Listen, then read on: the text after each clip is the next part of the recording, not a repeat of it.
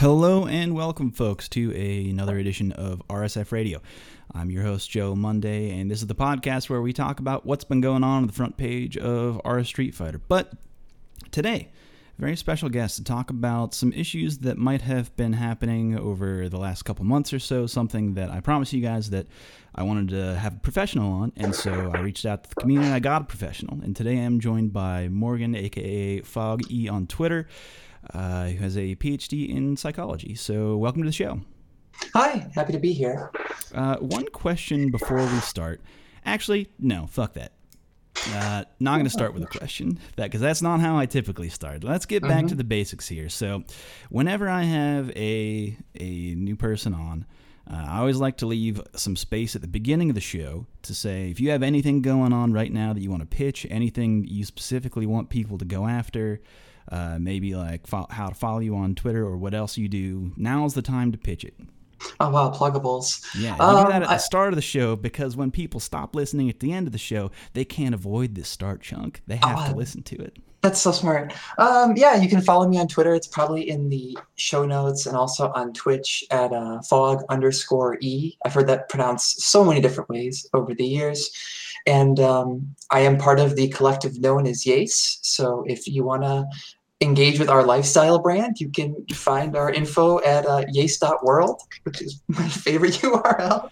That is a pretty good URL. I actually didn't realize that there was a URL for that, and I think that leads into, because I've been wanting to, it's something that I see on twitter.com a lot. There's a lot of people out there with that YASE in front of their name, and I wonder, what does this mean? I've never had the courage to ask, but now I have the perfect opportunity. Explain this to me. What is YASE? So YASE, I'll give the actual serious answer for this one. YASE started off as really just a Google Hangout with myself and a couple of my friends, where we'd hang out and partake of adult beverages and play Third Strike.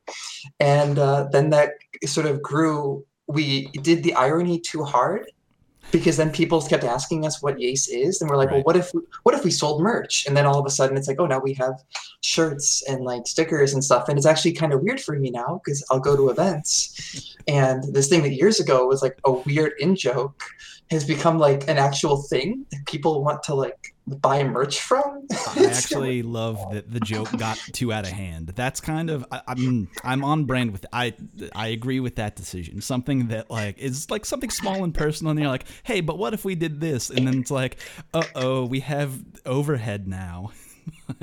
Yeah, it was weird, because like when we first started selling merch, we were kind of sitting there like, oh, we'll just do this as like, this will be the irony. We're just doing the irony, right, on the internet. And that's like, oh no, like what do we do with money now? Like, how do we handle this? And wait a minute, whose money is this? Does anybody know? Yeah, and then it's like we need to like sort these things out. So yeah, that's the serious answer. And what does YASE stand for? I believe the official position, I'll have to consult our swagger CEO David XCR, but I believe that we still are the position that all interpretations are canonical. I'm personally a fan of You Are Super Excellent and yacht and sailboat enthusiasts. As someone with a boating license, I might go that direction. I liked the first one you prompted, but now I'm swayed towards the second. Okay. Yeah, well, only yachts and sailboats. Only yachts and sailboats, though. No power boats, though. So maybe I can't track with that. Well, now that I have you on the show, would you like to maybe talk a little bit about your background, maybe to give yourself a little bit of credibility, like why should people trust you as a PhD in psychology? Well, or should they not trust you? well, that's a very interesting question. I think what's funny is that as you get further along in the academic track, you start to trust yourself less. And you start to come to these situations where it's like, well, really, there's no wrong answer, but also there's no right answer, and things get very, very murky. And then there's very, very long email chains where like everyone is mad at each other, but it just keeps going on. So my background, I've traveled around the country for education. So I have 2 bachelor's degrees, one in psychology, one in sociology, from Loyola University, Chicago. after undergrad, I got involved with fighting games during my gap between sort of my bachelor's work into my master's. Eventually, I moved to Florida, unfortunately, to finish my Ooh, master's. ouch. It wasn't as bad as people assume, but I moved from Chicago to Florida to finish my master's, and then ultimately, and within the same program, finish my PhD. So at the end of it, I have a bachelor's in psychology, a bachelor's in sociology, master's in psychology generally, and my PhD is specifically in social psychology. Hmm. So I broadly defined would be what we call a social cognition researcher, and that's to say that I'm interested in sort of the interplay between people and situations, and how sometimes the situations that we find ourselves in can influence how we think about ourselves and around the world. So I think that is a perfect background to get into what I mostly wanted to talk about today. mhm. And that's mostly how the fighting game community and fighting games intersect with psychology and kind of mental health and things of that nature. So I feel like you're in a very unique position to maybe speak on that. So in your experience, is there really, do you see overlap in your studies versus what you see in either gameplay or community? Is there anything like that?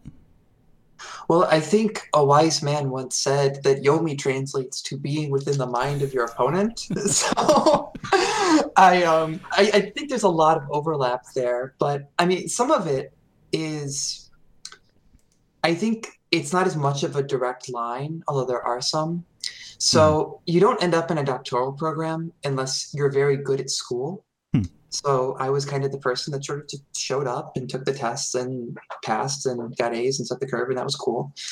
But when you get to the PhD level, the rules kind of change, and you're supposed to be you're a producer of knowledge and not so much a consumer of knowledge anymore. Hmm. And with that change comes a lot of rejection. I mean, if you get one paper accepted in a given year, it's a good year generally, Hmm. and you may have submitted over a dozen. Oh, wow. I didn't realize that. So it's an absolute grind. And I think even some of the terminology that I use around my colleagues, I'll get raised eyebrows from, but they understand it when I say it. So also, when you start saying like I got to go back to the lab in fighting games, that means I got to go back to training mode. I got to go, work on things. I got to go develop my craft in a way. And that's especially true when you're in a PhD program and you have an actual lab that you're a part of, Hmm. and you got rejected or something, and you have to go back, work on the study, collect more data, and do what have you.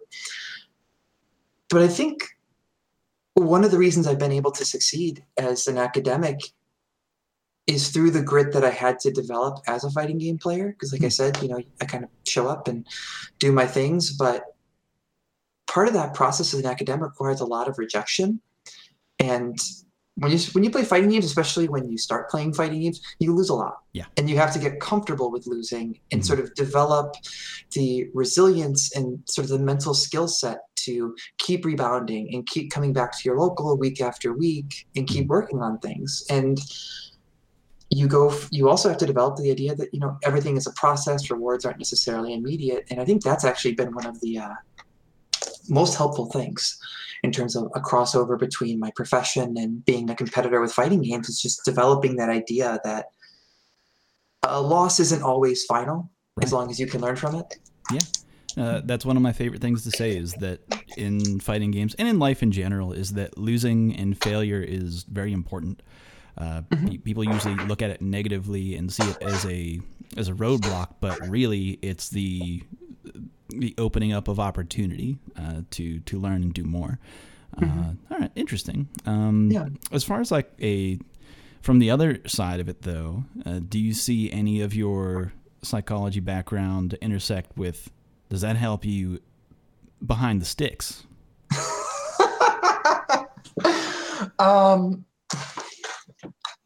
So I predominantly play Guilty Gear, and as people have fallen off and the community's trimmed down, and it's also been out for as long as it's been, people know that I'm a doctor and people know my doctorate is in psychology. Mhm. So they give me way more credit and it just pays off. 'Cause it's like, I made a joke once to somebody, like, I can do the same overhead to somebody the fourth time. And eventually they'll just like mind game themselves thinking that I'm like, they'll way overthink it. That it's like, oh, like she's conditioning me to like do something here. It's like, no, I just think this overhead looks cool.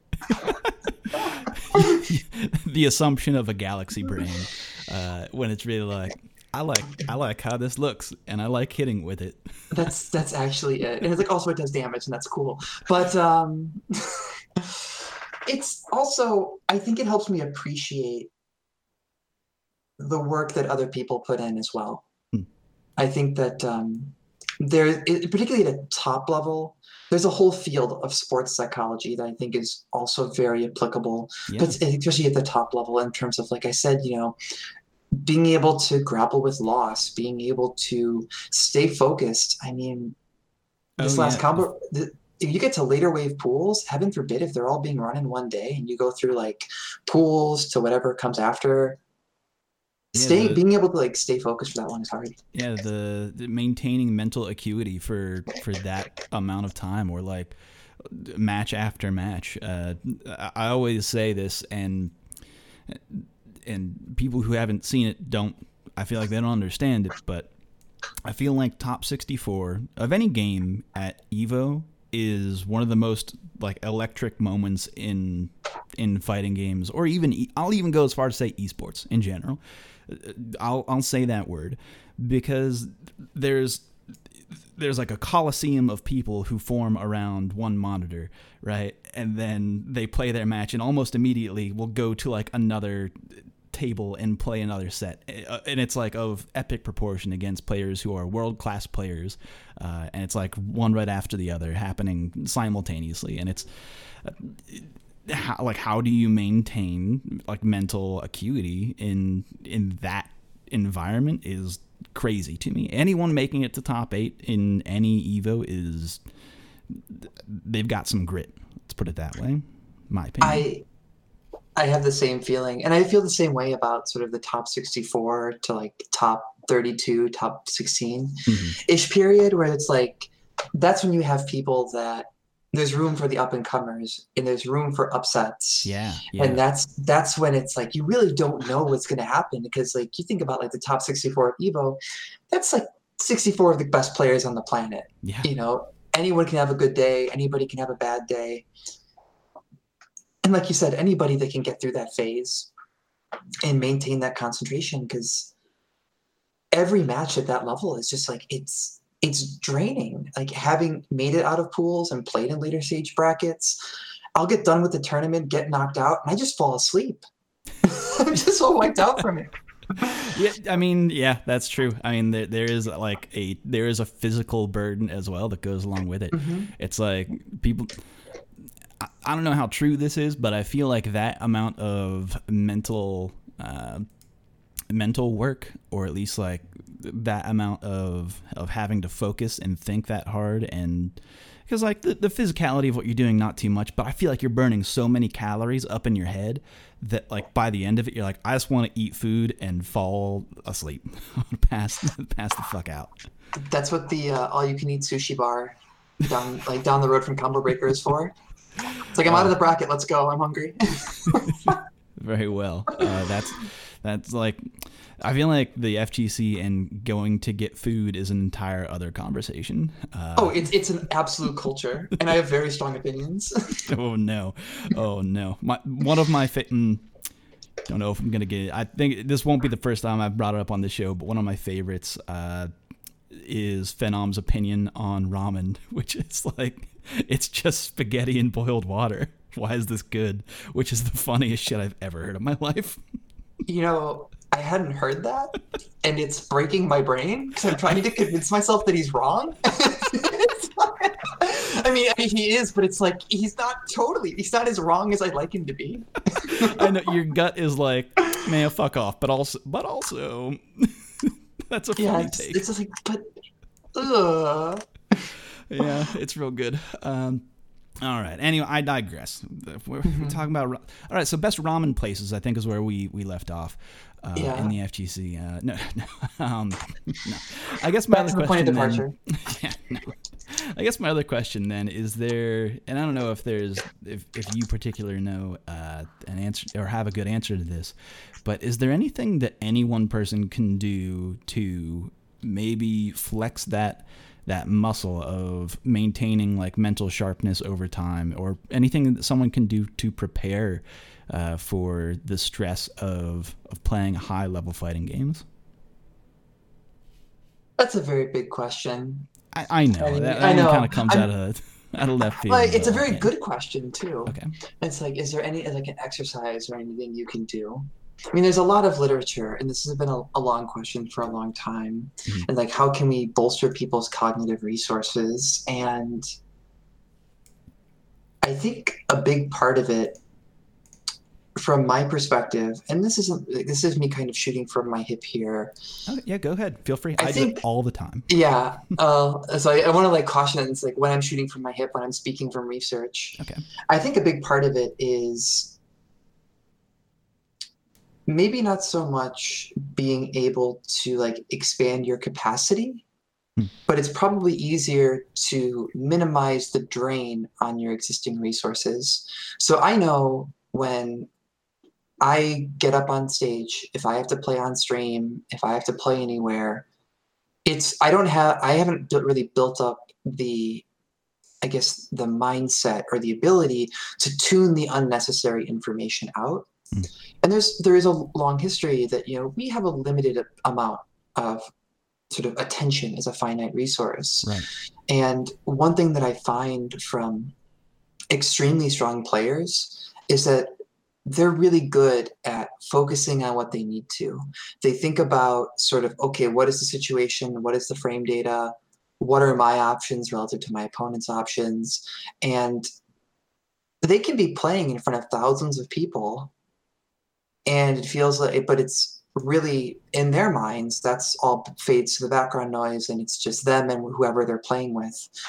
So I think getting comfortable in that kind of position, right. And that a lot of that just comes from competing and comes from kind of putting yourself out there. And I've seen that growth in myself. I've seen that in other people, but yeah, I can speak more so from anecdote there and less from research. But yeah, I believe that there's truth, and I think that wraps around with what you were talking about earlier, that you can learn from failure, and some of the best players and also some of the best performances that we've seen over time are players who have been like, well, I didn't care if I lost, so I ended up doing well. Yeah. Because that fear of losing, that fear of loss wasn't on their mind, so none of the negative parts that would go along with that follow them into the match, so they can focus on, or like you said, removing any other kind of distraction. You could pull a Punko and strip naked because his belt was distracting him.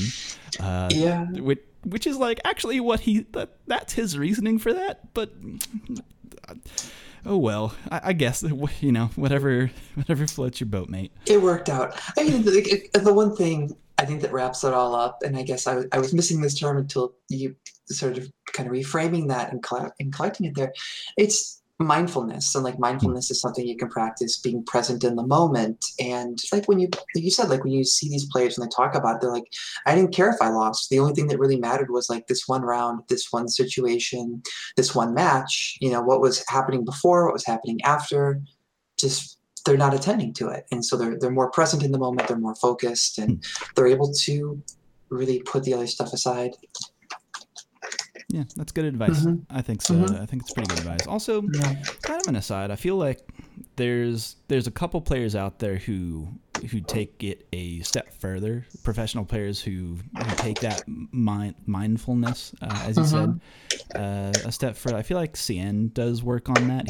His CN reads are always like he's reading some like bullshit. Not Seiji bullshit. But we just said it. He's always like reading some something about mindfulness or being a strong competitor over time, or like Tokido, you see him talking about meditation and studying that. Also like his own physicality and making sure that he's well to compete. So I think that's very true, and you see it a lot in top players. Another thing that I wanted to talk to you about, and I'm actually not sure if there probably aren't studies on this, but I kind of just want your opinion on this. Sure. But because I feel like the fighting game community is very unique in that the players who are at a top level are extremely popular, but it's like a lot of them don't have any like training in becoming like a pillar of becoming like a popular figure, right? So you see like literal kids who have competed and become like they have thousands of followers and people who have thousands of fans, and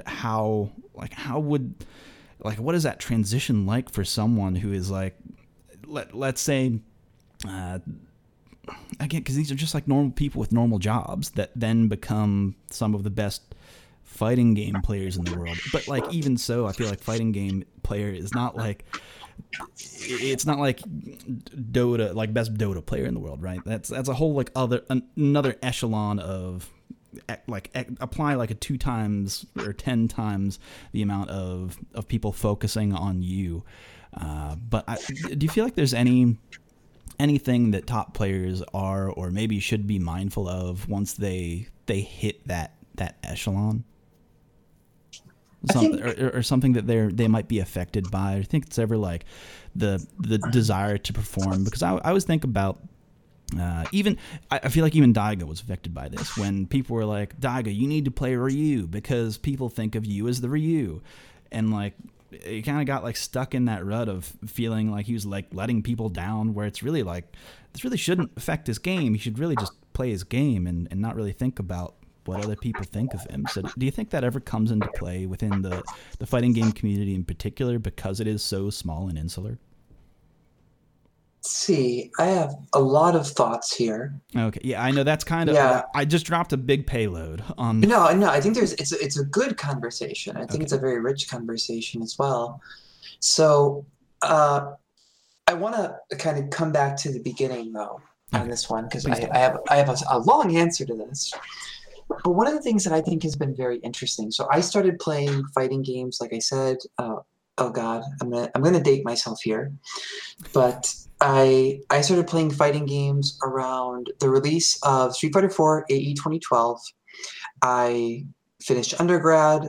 The economy had fallen out. Didn't get into grad school right away, and I needed kind of something. So I don't even really remember how it happened, but I ended up on the SRK forums in the Chicago thread. I found out that there was a meetup at Ignite Network, and then I got cold feet because I am a very anxious person and didn't go that week, but I went the next week. And I mean, now I'm here on this podcast. But what I think is interesting about it is that in the span of that time, at the very beginning of it, the community part of it was focused on a physical space. Mm-hmm. And it was focused like, this is the place. There is a TO, and there are top players, and it's very local, it's very regional, it's very grounded in a specific moment, at a specific time.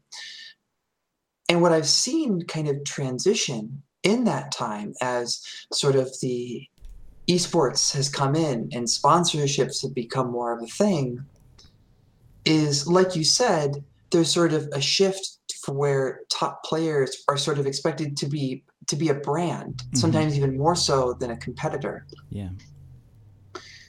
And that, I think, has fundamentally changed some things, because it's not like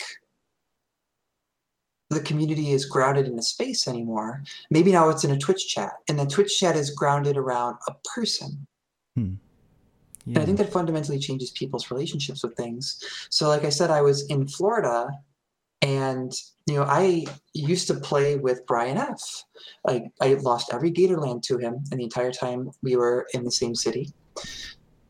For years, he apparently still talks about it occasionally. But we're talking like Gainesville backdoor fighters. There's a lot of strong players. Yeah, backdoor fighters. I was moondogging my child. I taught that kid to play Guilty Gear. But this was pre-backdoor fighters even. But like, I guess the point here is like, now I go and I turn on the Twitch front page, And this guy that I used to play in his apartment, again, like a space, Mm-hmm. is now sponsored and going around the world, and he has fans. Yeah. Like this guy that was an undergrad that I used to lose to at LANs is now like an internationally famous esports athlete. He's got a jersey.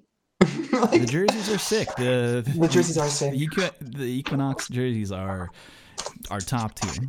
They're very good, and I'm happy for him. But like, it's a very interesting paradigm shift where things have kind of moved away from sort of that regional grounding to more of like an abstract sense. And I really don't know how that kind of comes together. I mean, I can speak from my own perspective, again, kind of shooting from the hip here, and that I was very bad at Street Fighter. When Guilty Gear came out, it sort of clicked, and all of a sudden I was winning money at locals. Ooh. And stuff like that, which was like a very weird thing for me. And what you start realizing is like it changes your self-concept to be sort of seen and have people talk about you. Like even now, when I moved up to sort of the mid-Atlantic area, I live in Maryland now. I went up to on the last cycle of Conquest, I went up to compete in Philadelphia, and I had people come up to me and they're like, "Oh, you're YASE Morgan," and I was like, "Well, it's pronounced YASE," and yes. So it's like it's a very weird shift that's happened, I think, of just like being seen, and I don't know, it's a lot of pressure, and it's one more thing that even plays. We were talking about sort of mindfulness and staying focused and all that. Right. I don't know how you do that when you have I mean, I guess I have a sponsor of which I am, I guess, a co-owner of, but I don't know how you tune that out where it's like people. It's not just about me anymore. Like I have fans that are invested in my success and all that. It's just like, it's such an interesting shift to see happen. Or even people who, like you said, come up to you and expect you to perform well, to the point where I mean, I've seen people say like, or even let's just say the people that our Street Fighter has sponsored, I've seen them maybe not do as well in a tournament that we sent them to that they expected to, and they feel really like a burden from that, to where I've had to step in and say like, hey, listen, this really isn't necessarily about like our sponsorships aren't about you doing well. It's about a community believing in you, and then you doing the best with the opportunity that you're given. So it's like I've had to explain that, like, or take that mental burden off of people during certain weekends where we've had players sponsored, because it's like that is a real thing that like our community has thrust onto people, to where I'm like, oh shit, now this person is like, we've raised their profile a bit to the point where this is now something that they're thinking about, something that is like that puts a great deal of pressure on them to perform. And I think that there can be anxiety that comes from that. So I feel like you're not wrong when you say that. Yeah, I've done similar things with, again, like I do the irony and then it becomes real. I've started occasionally sponsoring people under the banner of Organization 13, which was just too good of a joke to not keep going with. Okay. And it is a thing. I always have. I'd be clear. I try to be clear with people when I do, kick some money to them to maybe help someone. Particularly, I try to help either younger players or LGBT players in the anime world get to stuff. And I always say, like, I have no expectation that you're supposed to like win the tournament or something, because I don't want that to be on people. Right. Because it's weird, because like I feel like even teams like Equinox don't. That's always like the weird thing with esports, right? Is that from a player's perspective, and I think that people are wising up to this. I think that Brian F is a very good example of this, because he has put himself in the position where he does have that major following, and he gets a lot of airtime in front of people to make him actually, make him look good to a sponsor, versus like the old mindset of thinking, oh, we need to sponsor this person because they need to get top 8 because we need that screen time. We need to have our brand up on Capcom Fighters Top 8 or whatever the fuck, because we need that many eyeballs on it, when really, like, the market has changed. It's different now, or at least people are thinking about it differently, marketing themselves differently. I think Brian does a very good job of it, going back to Brian, but like, yeah. I think he has carried himself very well and supported his own personal brand well enough, and his own cultivated his own following enough to where, like, he has become marketable in that sense, instead of having that burden of needing to perform well every weekend, even though he is being sent to events. But I'm a big fan of Brian. I could talk about Brian for quite a while. Like, definitely quality human being. In that sense, before we move on, is there any other avenue you want to explore with that? I think one other avenue that came up, specifically, you mentioned Moondoggy, and let's see, where do I want to go with this? What's the best way to bring this up? I think that you've got there is God, a shift. Take me there. So don't trust me too much. I'm only a doctor. What I would say is an interesting dynamic of the fighting game community, apart from other games, is kind of going back again, way back. Even though there's been this shift and there's this idea of players as brands and the burdens that come along with that and the benefits that come along with that, there is still a grounding in physical space that comes along with it. And I think that oftentimes, at least in my own experience, having been, in Maryland, in Florida, Chicago, or the exact opposite, Chicago, Florida, now Maryland, I think that top players and TOs end up pulling double duty on a lot of things, where it's like, yes, you are good at the video game, but they almost take on a mentorship role in life as well. And that there ends up being a lot of we talked about sort of stress and mental burden on performance, but also in managing the community space and being like, I am the person that is the liaison at the restaurant or the LAN center that we host our weeklies at. I mean, I've seen my local TOs really pull through for people that were personally struggling as well, which is always floored me. One of my, again, shooting from the hip anecdote is when it finally came time for me to get up and leave Florida and move to Maryland. I was really struggling to get stuff on top of my car. Turns out I had lost far more strength than I realized. And the person that at the 11th hour came through and helped me repack my car and get everything together and bought me dinner and then listened to me, cry, because I was an absolute mess leaving for my PhD and getting in, starting this uncertain job in this place I'd never been before, was Moondoggy. He was our local TO. He was the guy who came after work and he helped me pack my car. He bought us dinner and he just, listened to me moan about how freaked out I was to be sitting in my now empty condo that I lived in for 3 years. And, that doesn't come from him being a top player. That doesn't come from anything. That just is sort of something he put on himself as sort of not even just an organizer, but I think really a figurehead within that community. Yeah, and I'm sure that's not the only person that's ever done that. That definitely sets a tone for the community. And man, what a good guy! What an excellent person. Yeah, it's also I can talk a lot about Moondoggy too.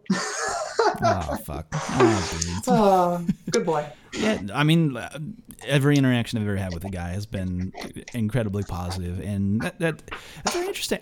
I agree with you. I actually think that because these physical, let's say, like grassroots spaces now are required to have someone who manages them, that it kind of does put them in a role of mentor, of friend, of confidant, let's say. I mean, look at where we're at now. So I should also say, for clarity now, on this show, in current fighting game news, there is a lot of bullshit happening that It's Tuesday. It seems Yeah. like every day after Evo has been Tuesday on repeat. Yeah, it's like the worst version of Groundhog Day, actually. It really it is. It is and it isn't, in my opinion, in that it is the emotional burdens that have been carried out throughout this time it has been intense. It has been a moment of like true emotional burden. It is taxing to deal with and bite into these things, especially as like a community manager. Even you brought that up. It's something that like we are presented with on our Street Fighter every day, of like what information is like allowable, like how to hamper hate speech, like how to like take away power from people who are sending out some like really bad faith arguments out there. But at the same time, it's a moment of, I guess it's like it's good that things are being aired. I suppose like there's a part of me that like can see maybe an end to the tunnel where things become better. But right now, while we're in the thick of it, it's heavy. Which we're not going to get into those particular specifics on this show. I have another show planned for that one. That's probably coming next week. But that's just for people who are looking for more information on that. We'll get around to that. But again, sorry, I digress. But No, it's a good digression. I should actually apologize. I think I was a little bit callous there, but I mean, especially today has been not great for me in the Twitter world. I actually just like put my phone away and just couldn't look at it anymore, because it's not great to be a woman around fighting games. It's not great to be particularly. I'm coming off of a cold, but I mean, people that follow me on Twitter probably know like I am trans. I have transitioned like while being part of the fighting game community. And there's also a lot that goes along with that, both in terms of kind of even tying it together in terms of visibility and pressure and managing mental health, but also, I mean, between people like, I mean, obviously Moondoggy, everybody in YASE, I've met a lot of really wonderful people that have been really great assets in helping to keep me grounded and supporting me through that process. So, yeah, I think I apologize for the callousness there. I'm kind of distanced at the moment because I feel like I have to be be able to do this. No, I'm not. Listen, I'm not going to blame you for that at all. I think it is completely valid and actually a good idea to be like, yo, fuck all this, I'm out, and just like kind of drop it all. I think that is like maybe some of the best responses to mentally, emotionally like responses to a lot of what's been going on, because being around social media is like, and can be extremely mentally like there's a whole lot of messiness that comes with being engaged with it, which for me on my end, being part of like doing community management, I kind of have to be there, but also like there's that part of me that's like, hey, fuck all of this noise because this is trash. But you bring up a good point that I think I kind of want to delve into a little bit more, is that when you do interact with social media, or you have thousands of followers on Twitch, and you're like talking to these people through the chat, right? I've seen a lot of people actually say, even though I'm interacting with all these people, even though it seems like we're all very connected and through multiple social media networks, that they actually feel very lonely. Is there like some kind of reason for that? Some kind of science behind that? There's a lot, actually. That's going to be the answer to like every question. There's a lot, and usually, but this is one of the situations where there actually is a pretty clear-cut answer. So, social support is something that we talk about a lot in social psychology and psychology in general, and its connection to mental health, and usually gets broken down into a couple of different camps. And I think what works here is going to be the difference. What is the difference between sort of perceived and I guess measurable or objective support. So I really like your example of a Twitch streamer. I think I stream on Twitch occasionally, and I maybe on a good day get 20 to 30 viewers, and a lot of them I know. That's very different than, say, someone who's streaming to several hundred and maybe don't necessarily know those people. So you can look in that situation and you can say, well, you've got an objective number, air quotes objective number, of you had so many viewers, you have so many social media impressions, which goes back to our previous discussion about being a brand. Like you want to chase impressions and viewers and all this. But are those really converting into like real substantive support networks for these people? A while back, however many years ago it was, when Chester from Linkin Park took his own life, I remember James Chen specifically talking about this, where he was saying, like, you can be in this room of thousands of people but still feel so lonely because, like, are you really making those connections? So that's, I think, what it really comes to as far as that is concerned. Where are you getting sort of the impressions and the social media stuff, but how are you getting sort of that real support? Moondoggy showing up and helping me move, that's real support. The people that have been, like I said, like everyone in YASE and whatnot, that have seen me at like very low points in my transition and helped me move along and recover from those are people that I've met through fighting games, but are also like very much more than that to me. And if I was, broadcasting or streaming to 1,000 people or so, but not getting that kind of connection as well, I think I would feel lonely as well. Yeah. It's one of those things where it's like you see someone reach out on Twitter or other social media of saying that, hey, like, I'm hurting, I'm in a bad space, and you might see hundreds of people reply like, hey, hope you're okay, but like, does that like amount to any tangible support? Where I'm like, I don't necessarily know if it does, where the more personalized, like, hey, like getting actual contact with someone, like face-to-face interaction with, hey, I'm here for you, I love you, I hope you're okay, is like in many ways way stronger a response than even thousands of people saying, hey, we love you and we wish you're okay. Maybe that's just my opinion. I don't know. I don't think I don't think you're wrong, but I also think that, there's gray area. Sure, it's cool to have 1,000 people like that. There is like a metric there. Those impressions do count for something, but I think it's a situation of you kind of the both and not necessarily the either or, where if you are in that position where you're trying to be esports, as it were, you're trying to get the impressions, get the sponsorships, be a brand, you got to make sure you're also taking care of yourself as a person first. And you have those important connections and those groundings, because, at the end of the day, the consoles get put away at the end of the tournament, the stream ends at the end of the night, and making sure that, I guess you're taking care of yourself as a person. And I think that's a very just important thing to always keep in mind, or really anyone that's sort of in this wild world of social media is keeping in mind of like, is this really meeting my real needs?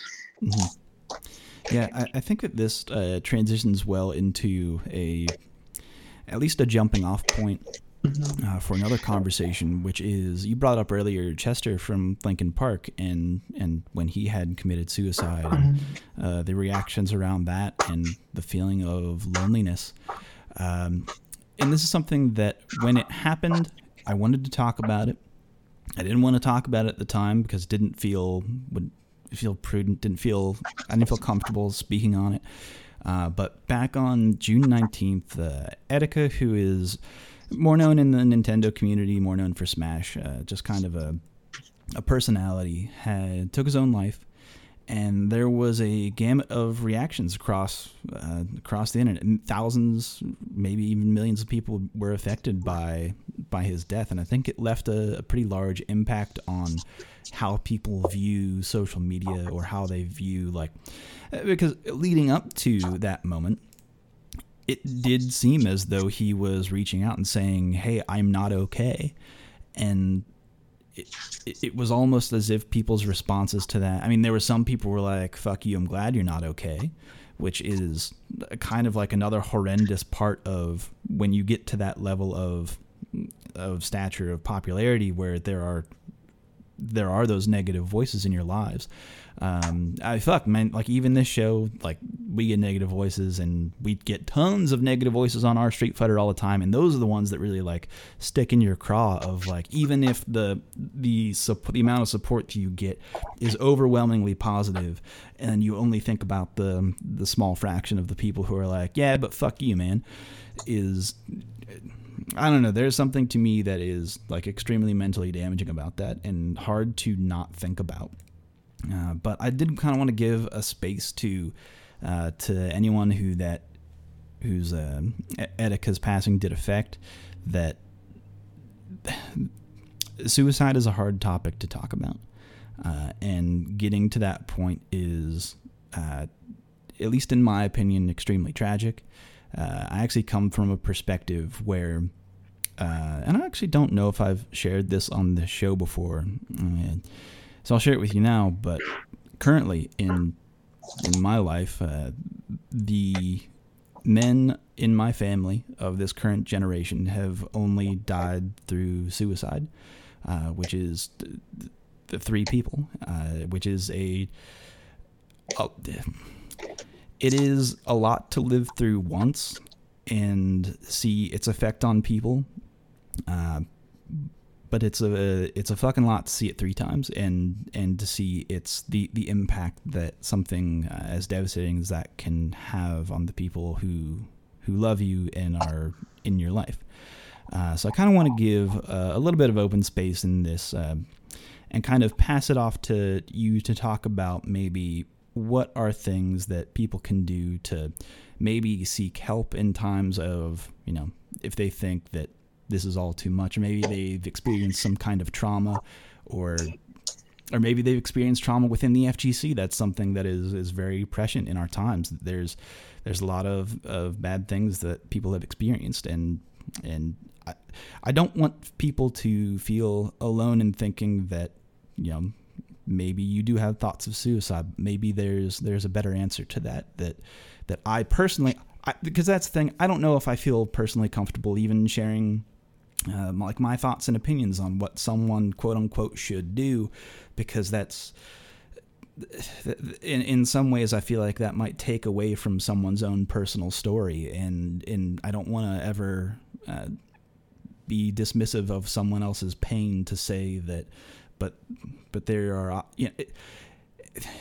does that make sense? I'm sorry. I might be like rambling on that topic, but I think it's a topic to ramble on, and I'm sorry that you've gone through that. No, I'm not asking for me.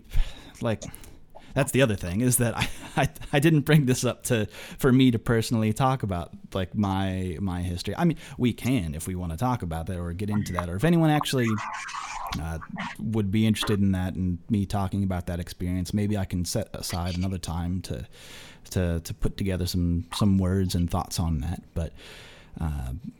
But I do feel like that it's something that comes up within the community. We see it sometimes where people have suicide. I mean, we see it on our Street Fighter occasionally, where how do we deal with people who have expressed that they have suicidal tendencies or suicidal thoughts? It's hard. I think this is like it's a very heavy subject, but it also, again, I think everything we've kind of brushed on has been really,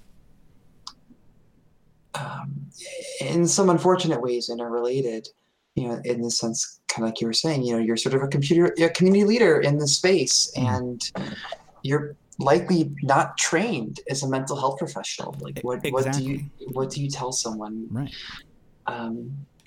This is a subject that I struggle with a lot, both professionally and personally. because I've also lost friends to suicide. I personally have, I keep a blog that I update throughout my transition, and recently I shared some of my own struggles with depression and suicidality there as well. So it's a very complicated piece. I've I'm not a therapist. I've known therapists. I was engaged to a therapist at one point, and the people that do that kind of work are superhuman, that can sit with people and can do that.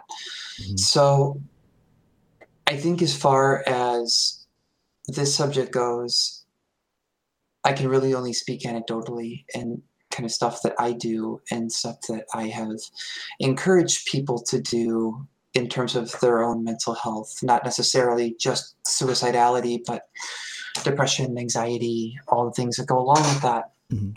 The first thing that, and I think you very intuitively brushed on, is that people are the experts on their own experience, and no one is ever going to know more about your experience than you.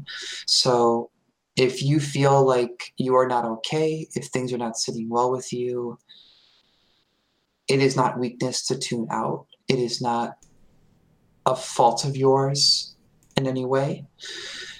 Well, coming back to social media, one thing that I've started to realize is that, you know, you can only stare into the bird site for so long, particularly on days like today, before it I'm get sorry, I've never heard someone call it that the before. bird site. Yeah. Like you never hear it, but you intuitively know exactly what I just said. When you look into the bird site and it's like, and you look into the bird of hell and it stares back at you. And one thing that I've started doing, I'm and sorry for laughing. That's just very well put. you're fine. I log off. You know, you can deactivate your account, and as long as you log back in within 30 days, everything stays there, all your followers, all your tweets, etc. So periodically, if I notice like this is draining on me, even today, I was like, I'm just going to deactivate. I'm going to put my phone away Mm. and pull back into those more focused like pillars of support that we've talked about. Leaning more into that real support and kind of trying to tune out some of that noise. Another thing that I have become very invested in and a very big advocate of is getting involved in therapy. I mean, I recognize that I have things that I'm not super happy with about myself, and I try to be proactive about those. So I sent you a link beforehand. It'll probably be in the show notes. But for Psychology Today, if you go to like psychologytoday.com/US/therapists, you can search there and you can look at different subject matters, who takes what insurance, look at your geographic area. And I was, for a very long time, very resistant to the idea of getting involved in therapy. And since then, I've become much more proactive about managing my mental health. And so every other week, I set an hour aside to sit down with my therapist and just to unpack and have a space where I can talk to somebody that doesn't have another role with me. It's not a member of my family. It's not a friend. It's someone who can really be objective with me and can say, hey, you're really in your head right now. You're being kind of whack. Or like the things that if I'm laying out maybe something that had been really upsetting for me in the last 2 weeks since the last time I spoke with her. So like, yeah, you know, like I see how you came to this conclusion, but maybe here's a different perspective on something. So that's been extraordinarily helpful for me. I really encourage really anyone to be just proactive about these things. It Mhm. doesn't make you weak. It doesn't make you less of a person or a broken person to take your mental health seriously. Yeah, no, I actually think that Yeah. something that I've come to, and advice that I feel like is good to give people in that position, is that seeking help is actually, people don't realize how hard it is to admit that you need help, and that it can be a sign of strength to say that I actually need assistance right now, Yeah. and reaching out to, whatever avenues are available to you. And again, that link will be in the show notes if that is something that you need to go after. But other than that, is there anything else that you wanted to speak on, or any other advice that you might want to give to that space? I think I just want to doubly stress that, people are the experts on their own Yeah. experiences. There's a lot of struggles that go on. And, I don't think that necessarily it's a bad thing to do something like, you know, saying, oh, if you're feeling suicidal, please seek help. As someone who has been suicidal and has been told that, I know that when you kind of get to that place, it maybe doesn't feel real. Yeah. Things don't necessarily feel like it's one of those moments, like when I get to those particularly rough spots, I recognize that my big doctor brain is telling me that the way that I am perceiving things is excessively critical or not necessarily rational. But then in my not doctor heart, that doesn't feel real, and those can be at odds, and it's a really hard space to sit with. Yeah. So It's weird that's where it. it's weird where you can like think of all of the platitudes or things that would be helpful, but there seems to be like some distance between them, at least when you get into those spaces, or when I feel like I've been in those spaces. But no, I'm in full agreement, and thank you for providing your professional opinion on that, or at least you're shooting from the hip. Yeah, I'm a social psychologist, so I'm not a clinician or anything. Not a therapist. Yeah. So full disclosure on all of that. But at the same time, I do think that you provided a really good outlook that we wouldn't have otherwise not gotten, and especially a voice that is not often heard on.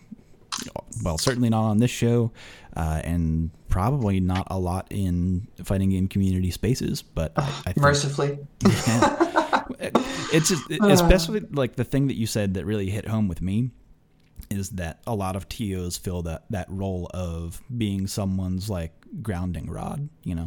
It's like they have to be that now because they manage a space, and it's very strange to think of how things have changed over time, but still have that.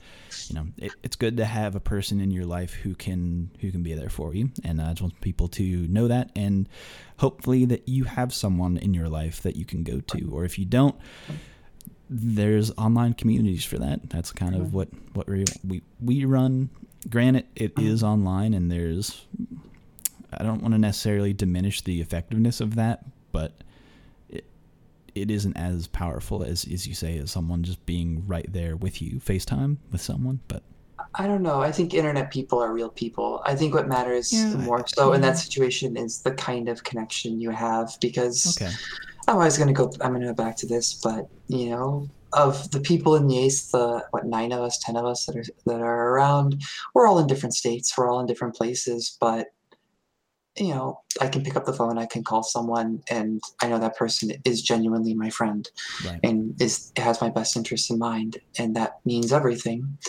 But one thing that I think it seems like we're wrapping up here, but as I guess like a bookend is just the idea that fighting games are stressful and fighting games are great, and there's this idea that I kept seeing today of can we just play games? And I don't think anyone really just plays games in this space, because I think that's bullshit, honestly. It's absolutely bullshit. It's absolute horseshit. Fuck that. But there's so much about connection and people and mental health. I mean, it's more so than any other game. With fighting games, I don't go on my computer and log into Apex or Fortnite or whatever. There's a real actual person there, and maybe that I'm playing with, and maybe we're gonna get dinner after casuals are over. And I mean, when I sat down, like I said, I was engaged at one point. My bridal party was going to pretty much be people I had met through fighting games. So I think it's these ideas of a connection and mental health and fighting games and community and space are just all very complementary conversations, and I really appreciate having the space to come in and talk about them for a bit. Yeah, that's true. There's truth in that. So I didn't want to diminish anyone's online. And again, because also I run an online space, so it's it's one of those that balance. But you're right. There is an important extra factor of knowing that even if you reach out at really any time, that someone can be there for you, regardless of whatever space you find them in. And you're right, we are sunsetting this episode. We're just about to wrap up, but I cannot let you go. I'm sorry, I can't. I have to ask you 2 questions. Oh no! All right.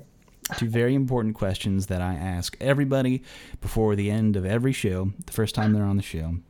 It's two-parter. The first part is, and I feel like the way that people answer this question can tell a lot. This is like your ink blot test, right? This is the Rorschach test. This is my Rorschach test of RSF radio, and it is: what is your favorite normal attack in any fighting game? I thought about this ever since you sent me these questions, and I still don't have an answer. And just, I guess, in the theme of this being a Street Fighter podcast, I'm going to say... Wow, okay. Street Fighter 4, Blanca, Down Forward Fierce Punch, Amazon River Run. Yeah, the Amazon River Run. Yeah, okay. Anyone that knows me from Chicago should know that answer already. Okay, why exactly is the River Run your go-to? It makes people feel bad about themselves. Says the psychologist. I mean, I've been hit by it and I feel bad. It's like, why did that happen? Listen, you're not wrong. You are 100% not wrong on that one. That is... Oh, how fitting. How fitting. That's you know what? Good answer. All right, then. Part 2 of the question is, what is your favorite combo in any fighting game? You don't have to answer Street Fighter. I know you might have been guilted into answer Street Fighter the first time, but I'm giving you the answer is a Street Fighter answer. Oh, okay. My favorite combo isn't a combo. It's a combo that leads into another combo, but the combo is still a combo. I'm a big fan of anything that usually anything into Street Fighter 3 reused Denjin Hadoken, where if you don't full parry it, you get the setups where if they don't know how to parry, they get stunned, and usually that just means they die. Yes, I'm going to count that as a combo. The Denjin Ryu. Okay, no, that's a good answer. What's like your setups there? What do you go to? What do you favor? I was mashing DP really hard, and I auto canceled into super, and I tell my opponent I'm nice. Oh, well, it has been a pleasure having you on. Thanks for having me. That's a good answer. No, good on you. That's funny. I appreciate that answer. Yeah. So again, though, I am serious, though, Morgan. Thank you for taking the time out to shed a little light on this topic, and certainly be informative to me, at least, on kind of the psychology behind how the FGC interacts with someone in your profession, or ideas that you grapple with in the day-to-day. Yeah, it's been fun. Thank you for having me. Before we go, though, let people know again where they can find you on the internet. All right. If you're not sick of me yet, you can find me on Twitter, the bird site, I guess. The dark bird hole. The dark bird hole, also known as Birdhouse. On twitter.com/fog_e. My Twitch is the same. I mostly just stream Guilty Gear, so if you want to come to the anime side, that's cool. You can check out the lifestyle brand of YASE at yase.world, and that's about it. Yeah. It's been fun. No, it has been an absolute pleasure. Thank you very much for taking the time. Actually, one last thing before you go. Yes. New Guilty Gear.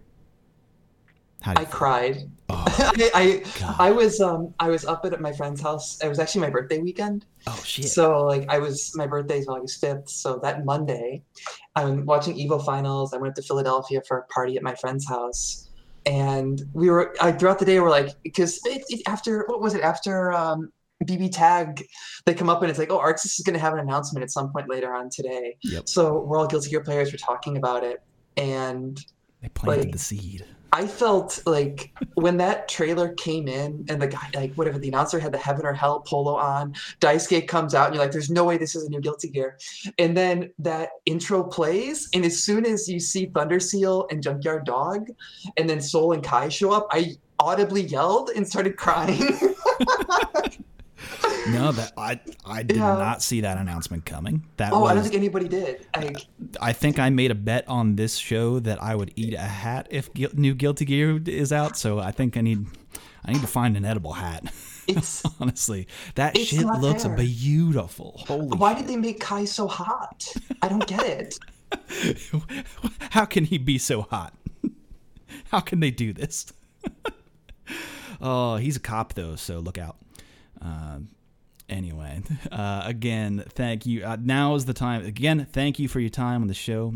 Anyone out there, you can find me at Super Joe Monday on Twitter.com or at RedditSF, or just find me Joe_Monday on RSF or Street Fighter. Or just make any post. Let us know how you're doing. By the way, another thing, we're going to put that Women of the FGC episode up probably next week, depending on. I'm still like trying to juggle how many responses we got that I need to have people record and a whole mess of things of editing. So I'm hoping to get that out next week. So look forward to that one. Or if you have any questions, please email in at rsfradioquestions@gmail.com. That's the show, folks. Thanks again for listening. We'll be back next week with another edition of RSF Radio. But until then, take care, folks.